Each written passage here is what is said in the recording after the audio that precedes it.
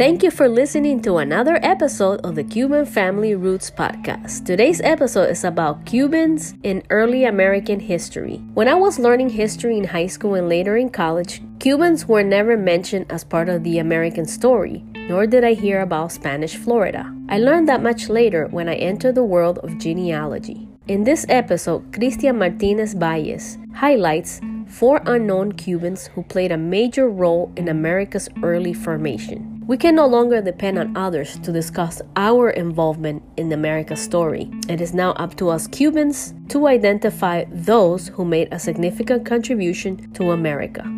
The story belongs to us and must be told by us. This is your first time listening. Cristian Martinez Valles is a blogger. In his blog, Unveiling Spanish America, he sheds light on many of the unknown Cubans that played a role in America's early formation. Cristian will soon be releasing a podcast about this very same topic, and I promise I'll provide information about that as soon as it's available. We will return after this short message from our sponsor.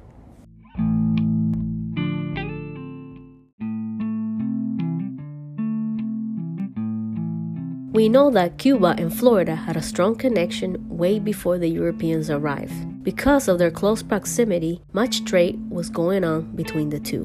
And then during Prohibition in 1868, Florida fishermen swapped smoked fish for rum, and Cubans grabbed their tobacco seeds and headed to Key West, only 90 miles away.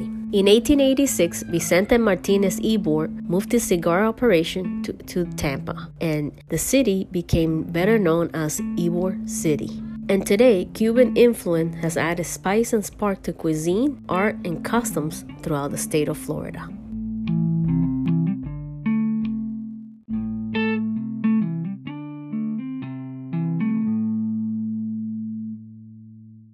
What I'll start connecting this blog to and to your podcast is talking about 4 Cubans, or should I say 4, Hispanic figures that are never talked about, who happen to be Cuban, who've contributed not only to the United States, but also to the cause of Cuban independence. And in fact, in particularly 3 of them actually helped contribute and participated in the cause for Cuban independence, while also serving here in the United States. Wow, and that's unbelievable because we probably never heard about these individuals from our textbooks in school. So I'm really excited that you're going to shed some light. Yep. So the first figure I'll start with is, his name was Ambrosio Jose Gonzalez. And I'll read you everything that is published on the blog about all these figures. So I'll start with Mr. Gonzalez. So he is a native of Cuba. At the time, it was a Spanish colony. But Gonzalez was born in 1818 to a prominent local family in the city of Matanzas. And from an early age, he began receiving an international education. So his family were pretty well off in Matanzas at the time. So, and this international education allowed him to visit parts of Europe. In 1829, he went to New York City. And then ultimately, at the end, it culminated with him studying law, arts, and sciences at the University of Havana in Cuba. That's interesting. And that's actually very opposing to what Martí stood for, because he wanted total independence of Cuba. But that's really interesting. I never heard of this before. And it gets even more interesting, Eileen. Actually, he began hanging around the likes. He was known for supporting the idea of Cuba liberating itself from Spain and becoming an American territory. And so when Gonzalez, started hanging around him, they both shared that same view. And so one thing that Lopez was known for was launching many expeditions or filibusters that were trying to attempt the liberation of the island from the Spanish. And in one such expedition in May 1850, both Lopez and Gonzalez together embarked to Cardenas, where they, accompanied by around 610 men, launched an invasion. There, the Spanish attacked them, and it did not end well. I mean, Gonzalez was shot in the right thigh. He was wounded in the attack. And he was ready to just continue going. I mean, he wanted to continue his way towards Oriente, in the east, but that did not happen. And so he had to come back to the United States, where ultimately he found himself settled in South Carolina. And so there, he tried to lobby the Democratic Party, unsuccessfully, to assist him in this cause of liberating Cuba from the Spanish and making it a territory of the United States. And from what it looks like, they were initially open to that idea at the time. But nevertheless, in South Carolina, he went and married, Harriet Elliott, who was the daughter of a local planter who was very wealthy, and he had a family with her. And so Gonzalez, being, living in South Carolina, he supported the Confederate States of America, so the South, and he joined their military as a soldier. He started off as a lieutenant colonel, and over time, he made his way up to the rank of colonel. Reportedly, from what I've read, it looks like he never actually made to the rank of general because there were some issues between him and the Confederate President Jefferson Davis. But during the war, I mean, he had led the Confederates to a victory in the Battle of Honey Hill. He served alongside, the prominent General P.G.T. Beauregard. He commanded around 157 artillery guns in, battles that were at Charleston Harbor and James Island. And eventually he was promoted to Chief of Artillery for, the Carolinas, Georgia, and Florida departments. Eventually, however, the tide of the war had turned against the Confederates. They ultimately would not win the war. But towards the end of the war, he had surrendered to General William Tecumseh Sherman in North Carolina. And after that, he had, found multiple ways to make money and make a living. And mainly one of the biggest causes that he put himself into was his children. He educated them very well. He ultimately ended up dying in 1893. His sons, actually, Narciso and Ambrose, went on to found a newspaper in South Carolina called The State, which still operates today. Now, the next figure that I'm going to talk about, she's not, let's say, she didn't participate so much in the cause of Cuban independence like this one and the other two after I talk about her. This one, I think, is a very interesting story, and it's one that'll just amaze people if they were just to learn about it. So this is about a Confederate spy. Her name was Lola Sanchez, okay? So she was born in 1844 to Cuban parents. So she was one of 5 children. So her actual name was Dolores, but everybody called her Lola. And so she also had some siblings named Emiliano, John Henry, Francisca, who everybody called Panchita, and Eugenia. And they all grew up near the town of Palatka in Florida, which is not too far away from St. Augustine. And at the time, in the 1840s, Palatka was a major shipping port and tourist spot. And so what the family mainly ended up doing was tending to their father, and they also had to help their mother because she suffered from some illness. A Union gunboat called the USS Cimarron fired some shells on the town, and afterwards they occupied it. And at the very beginning, Lola was not the type to avoid, getting herself involved in the Civil War. But things ultimately would change, however, when the Union troops falsely accused her father of being a spy for the Confederacy, because apparently there were like information and intelligence leaks that were happening between the Union and the Confederacy. And it said that perhaps, one of Lola's brothers serving in the Confederate Army didn't help the case, but they falsely accused him and they arrested him. And he was sent to his imprisonment at the Castillo San Marcos, the old Spanish fortress in St. Augustine. And there, he was imprisoned. And then a few Union troops were stationed to keep watch at and occasionally search the Sanchez home. And despite, many attempts by Lola and her siblings to release their father, they just repeatedly refused to do so. How interesting. Yeah, she was a spy. And so the last 2 that I have to mention, actually, I think are perhaps my favorites because these are 2 brothers and they both have very similar stories, but ultimately they both suffered the same fate. But you're going to be amazed by it because they really fought for both the United States and for Cuba. So the Fernandez Cavada brothers, these I think are almost never talked about by anybody, but they deserve to be talked about in both American history and Cuban history. So these 2 brothers, Federico and Adolfo, alongside their brother Emilio, they were all born in Cienfuegos, Cuba. At the time, it was a Spanish colony. They were the children of a Spanish father, Isidoro Fernandez Cavada, and an American mother named Emily Howard Gautier, who was from Philadelphia.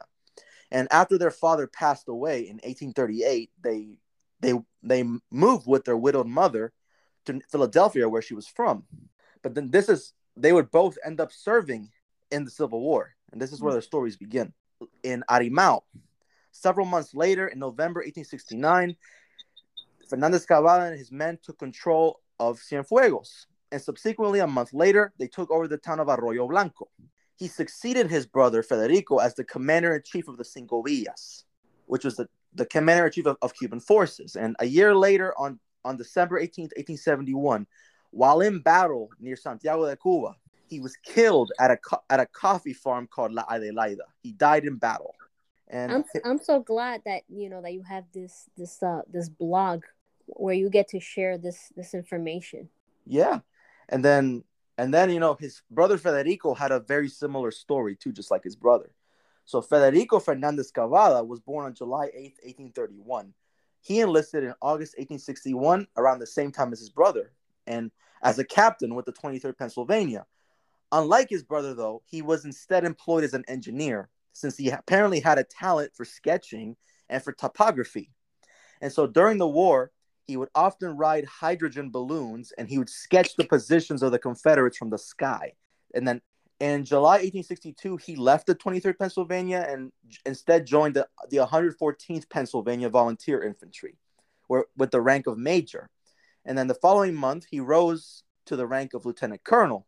And then while with the 114th, he fought at the battles of Fredericksburg, Chancellorsville, and also at Gettysburg. And at Gettysburg, he had it a little bit worse than his brother. He was actually captured as a prisoner of war on July 2nd, 1863, by the Confederates, who sent him to Libby Prison in Richmond, Virginia, where he spent time until January 1864. After he was released from prison, and during his years in prison, he had written a book about his experience. I just forgot the name, but if you look up his name, you'll find the name of the book. But he talks about his experience as a prisoner of war there. He was also appointed to be U.S. consul in Cuba, but this time in Trinidad, Cuba. So not in Cienfuegos like his brother. And he served that position until around the same time as his brother, when the 10 Years' War broke out.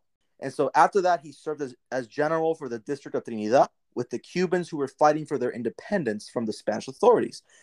During the war, he became commander-in-chief of the Cinco Villas before his brother.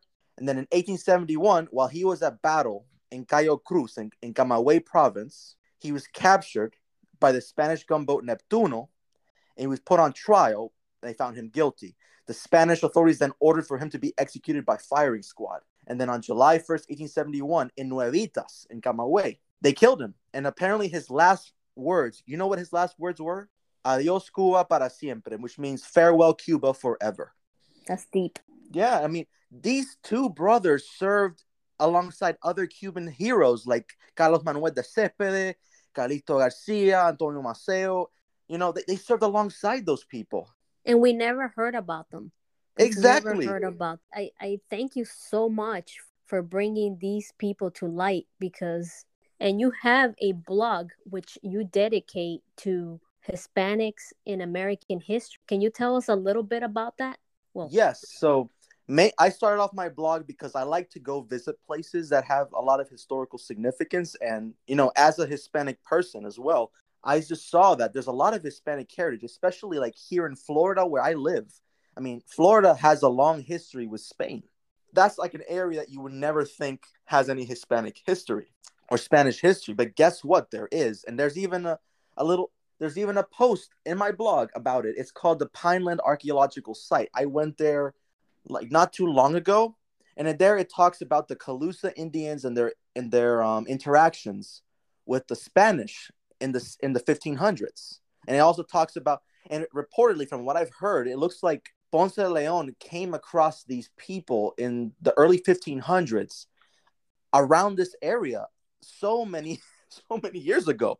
And nobody talks about it. Everyone talks about Ponce de Leon, and the Fountain of Youth and St. Augustine and all that, but they don't talk about these little points in history. Exactly. And I'm glad that I have connected with you and that we're working together between your blog and my podcast to shed some light. I agree as well, Eileen. Right now, what's published on the blog, I have a post about the ancient Spanish monastery in North Miami Beach. It's a monastery that was originally built centuries ago in northern Spain, but it was brought piece by piece here to the United States and reconstructed. And it's beautiful. It's a beautiful, beautiful scenic area. And then The other two posts that I have are about, notable Hispanics. Like there's a whole post about the two Farragut's, George Farragut and David Farragut. Those have a very interesting history. I recommend anyone to read about it. And then there's one about notable Hispanics in early American history where I talk about Ambrosio Gonzalez, who I talked about on your podcast today. And I also talk about a few other early figures like Bernardo de Galvez that nobody talks about, but who was so crucial to the American Revolution. And I have now another early Hispanics post that I'm going to be doing very soon. And soon I'm also going to be visiting a place with Hispanic heritage, very early Spanish and Hispanic heritage. And I'll be writing about it with some more photographs. So whenever I go to any location, Elaine, you're always going to be seeing photographs that I take because I like to combine history, storytelling, and photography. Christian, if somebody wanted to find your blog. Yes, of course. All you have to do is just go to www.unveiling.spanishamerica.com, and then that takes you directly to my blog. So www.unveiling.spanishamerica.com. You got it. That's great. Thank you so much for sharing this with us, and I look forward to continuing our work together. Awesome. So do I.